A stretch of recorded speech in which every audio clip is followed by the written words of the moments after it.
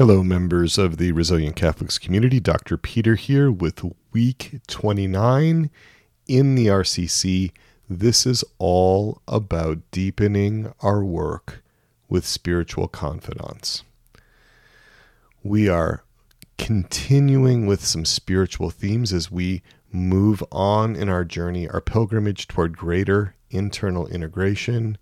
We are going back into the spiritual realm to continue our discussion of how we can collaborate more deeply with God, Mother Mary, the saints, and the angels in our IFS-informed human formation work.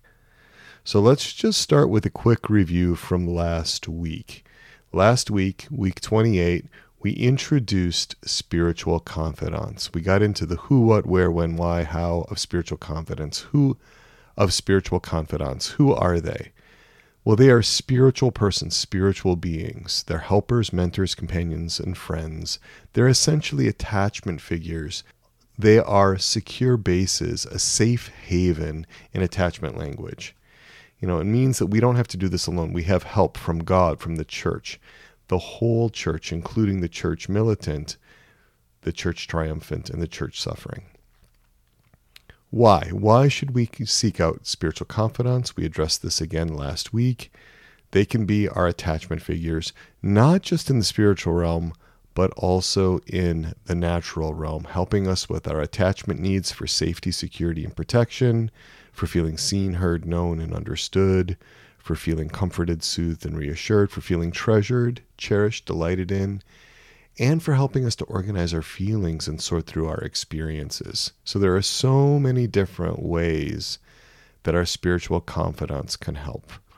And remember, we discussed Dr. Peter Martin's Spiritual Support Worksheet 2.0 that was included in the resources from last week. Spiritual confidants can provide a refuge. They can protect us. They can nurture us. They can share wisdom. They can delight in us. They can encourage us. Again, both helpful in the natural realm and the spiritual realm. When do you work with spiritual confidants? You can bring a confidant in to help at any point in the work as long as your parts are okay with it. And then how? We discussed that process in detail in week 28. Where? The proximity and degree of physical contact is whatever the parts are comfortable with. A lot of freedom with that. Remember, parts may be very frightened of God, not find God safe or protective or nurturing or wise or encouraging. So a lot of times we want to be able to allow parts to control the distance between themselves and our spiritual confidant. We also introduced the level of attachment security in spiritual relationships, or the Lasser worksheet. That was some homework for you. That's one way to identify which spiritual confidants might resonate most with your parts right now. And I also provided you some extra exercises to walk through that process of completing the Lasser, the level of attachment security in spiritual relationships, which again was created by Dr. Peter Martin. All right, so today we're going to get into deepening work with our protectors. Peter Martin, he says that regardless of the degree of parts blending, attachment resourcing can make it less extreme and easier to unblend. We're really talking about what Peter Martin calls this virtuous mercy turned inward toward parts. Mercy, a steadfast, tender compassion. We're discussing identifying a confidant whom all the parts in one of your particular subsystems can at least tolerate. Now remember, a subsystem is made up of all the managers and firefighters that revolve around one exile, kind of like that one clove of garlic, where the whole garlic bulb is the whole system, and then each clove within that bulb is like a little subsystem. We're looking to work collaboratively and cooperatively with all the parts in a given subsystem. The most frequent mistake that people do when they start bringing in confidants is that they are blended with a manager who is impelled to rush the process. A lot of times that manager wants to bring in a spiritual confidant to, quote, fix, unquote, another part, often an exile, sometimes a firefighter. But that feels forced and imposed. It seems to violate a sense of integrity of the part. It leads to polarizations among parts about that spiritual confidant.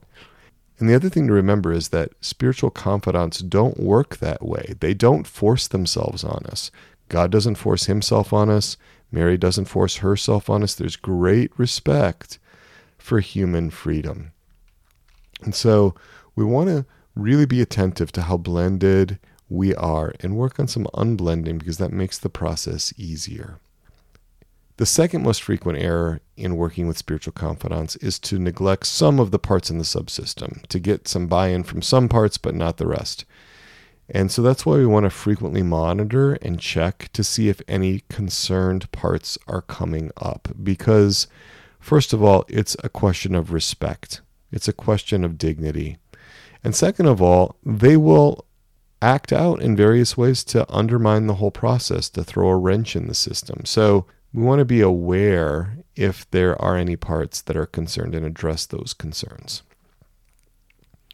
So next, I want to talk about ways to titrate or regulate the experience of the spiritual confidant. How can we work with the spiritual confidant and our parts in a way that helps to make it more tolerable? Well, I addressed a couple of these last week in week 28. One was to look at the age of the confidant, right? One RCC member told me that she has a little part who doesn't resonate with Mary as mother. That little part doesn't want to see Mary as mother, but that little part does resonate with Mary as an older sister. This part of this little girl always wanted an older sister and didn't have one. And so to look at Mary as a sister, obviously there's reasons for that. Our sister in Christ, Mary is our sister in Christ. She could do that, and that was really helpful to her. I also talked about last week my feisty part, who has got a phenomenological age of 5 years old. He likes to play and romp and roam around with Jesus when Jesus is an 8-year-old, right? So the one way to titrate the experience of the spiritual confidant is age. You can choose the place where the encounters happen. You can choose the historical periods. Right? It can be the present. It can be your current situation where you encounter your spiritual confidant, but there are lots of other options. It could be back in time. Like my feisty part likes to visit in the home at Nazareth at age 5 to spend time with Mary and Joseph and Jesus. Again, when Jesus is age 8. So liking to go into the woodworking shop and see St. Joseph smile and welcome him as not just a neighborhood kid, but as a beloved son, a brother of Jesus. You could also go back and revisit a difficult time in a difficult place in memory. Let's say that you had a really hard time when your grandma died, and no one in your family seemed to notice your distress, how you were struggling with that. Let's say you were 4 or 5 years old at the time. You were really sad. It was hard to make sense out of the experience. The adults in your family all seemed preoccupied with their own grief. No one really noticed you, and you have a vivid memory of being in the funeral home at the showing or the wake, and the dead body of grandma was there, all cold and pale, and you felt so alienated, unnoticed, and unloved. Nobody was recognizing your loss or your grief. And what would it be like if your spiritual confidant came into that scene with you?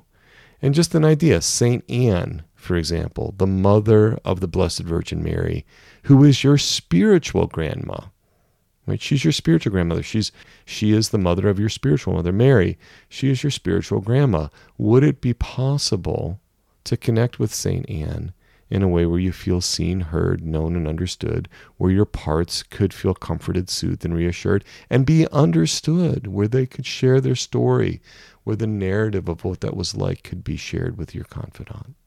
St. Anne, in that situation, as your spiritual grandma, would be able to help you organize your feelings, sort through your experiences, and to make up for what was missing in the original experience.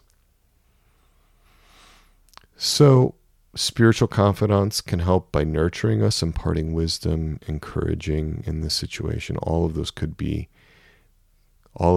present. And remember that in this type of work, St. Anne is really present. We assume that as part of the communion of saints. St. Anne loves you as her little grandchild. It's not make-believe. It's not pretend. We're not just, riding the trolley into the land of make-believe with Mr. Rogers here. This is actually the power of the communion of saints. And so we have ways to modify and regulate the experience of the spiritual confidant. You can also regulate the means of communication. If you listen to the bonus experiential exercise of the English Garden from last week, week 28, I discussed how you could talk with Jesus through the massive oaken door in the garden wall. You don't have to let him in right away. You can talk to him with you on one side of the door, he on the other. So there's ways to regulate the means of communication. You can talk with your spiritual confidant on the phone, if that feels safer to your parts, or by video conference. You can use emails or texts with your spiritual confidant. You can write letters back and forth, all in your mind's eye. This is a way that has the least immediate contact. All are ways to help reduce anxiety about too much immediate exposure to the spiritual confidant. And the other thing you can do to help regulate or titrate the experience is to limit the length of time that you're going to do parts work with a spiritual confidant. You could set a timer for 5 minutes or 10 minutes. And when the time is up, you can check back with your protector parts to see if it's okay to continue or if this is a good place to stop. So it's just a way of making it easier for your protectors to try a new way of connecting in your spiritual life, to connect with your spiritual confidant. Right, so it often brings up questions about discernment, right? Sometimes there are concerned parts that ask questions like, how do I know I'm engaging with a real spiritual confidant? What if I think I'm talking to God or a saint, but it's really just my imagination and I'm just making it up? Well, let's just start by acknowledging that, yeah, that could happen. You could be making something up. When that happens, it's usually a concerned protector who is trying to put words in the mouth of a spiritual confidant, trying somehow to put on a show, but it always sort of rings somewhat hollow when a protector attempts to impersonate a spiritual confidant. There's always something hollow, something off in that. It usually happens when you don't have the full buy-in of all the protectors anymore. Protectors will impersonate a saint or they'll impersonate God when they're scared. They have a positive intention to try to keep you safe, but the means they're using are problematic. Right? So there's this need for ongoing monitoring and connection, a need to reassure concerned parts so that they don't undermine the process. But the other thing to remember about discernment is that God is involved in this work. The saints are involved. Mary is involved. Your guardian angel is involved. It would be a cruel cosmic joke for God just to leave us twisting in the winds of self-deception. That would be unjust. That's against his nature. We know by faith that God is caring for us and that he loves us more than we can possibly imagine. God knew before the beginning of time everything about the parts session that you did this morning, right down to the tiniest detail, every perception, every idea, every thought, every fear, every question, every emotion, everything. He knows it all. St. Augustine in his Confessions said, quote, "You were more inward to me than my most inward part, and higher than my highest," end quote. Sometimes that's paraphrased as St. Augustine saying to God, "You were closer to me than I am to myself." And God knows us more intimately than we know ourselves. And he's calling us to love him back in intimacy with all of our being. Luke 10:27, the great commandment, "You shall love the Lord your God with all your heart and with all your soul and with all your strength and with all your mind." With all of us, with all our parts, with every fiber of our being. No part left behind, all of us. And God's going to help us with that. He said, "Seek and ye shall find." So we need to look for the fruits of our work, right? The fruits of our work need to be good for all of our parts. That doesn't mean that all parts necessarily like it all the time, but the fruits are good for all of the parts within us. The other thing is you can ask the spiritual confidant, how is it going? Right? Ask your parts, how is it going? Connect. Be willing to experiment in prayer. Little children need to learn how to be in relationship with some trial and error. They need to be able to make mistakes. Relationships are very approximate endeavors. There are large margins for error. And if we are being humble and being little, like St. Teresa of Lisieux, if we're acting in trust and confidence, that's going to bring great results. Remember, God really wants a relationship with us. And with all parts of us, he wants a response for us. He wants us to love him with our whole heart, with all of our being. And let's take heart from St. Augustine, this amazing, intrepid explorer of his own self. He said, begin quote, "I held my heart back from positively accepting anything, since I was afraid of another fall, and in this condition of suspense, I was being all the more killed." End quote. So let's step out, right? Let's step out. Let's connect and relate with our spiritual confidants. It's all prayer. It's all about relationships, real relationships at the spiritual level, but also at the natural level. And we can have ourselves as the initial mediator between the parts and the spiritual confidant. Once the parts are more comfortable, there can be more direct access between the parts and the spiritual confidant, but parts usually want the security of a self before they encounter God. Saints and angels may be easier to work with. And so we're going to continue with some experiential exercises. The experiential exercises in this are really important. I really want this not to be an intellectual exercise, but a way that you're connecting, a way that you're attempting to connect with God our Father, with Mary our Mother, with the saints, with the angels, whoever your spiritual confidants are. In completing the level of attachment security and spiritual relationships worksheet, you may have identified some spiritual confidants that you are willing to work with. We're going to be looking at deepening a relationship with a spiritual confidant in harmony with our parts in our experiential exercise on the other side. So, time for a brief discussion about this interconnections talk, what may have been surprising, what ideas you have for working with your spiritual confidants in your parts. Are you willing to try a new way of praying, of relating with the spiritual confidant? And then, to have your parts journal handy, because the experiential exercise may well yield some very valuable information that you might want to note down. So, I will see you on the other side.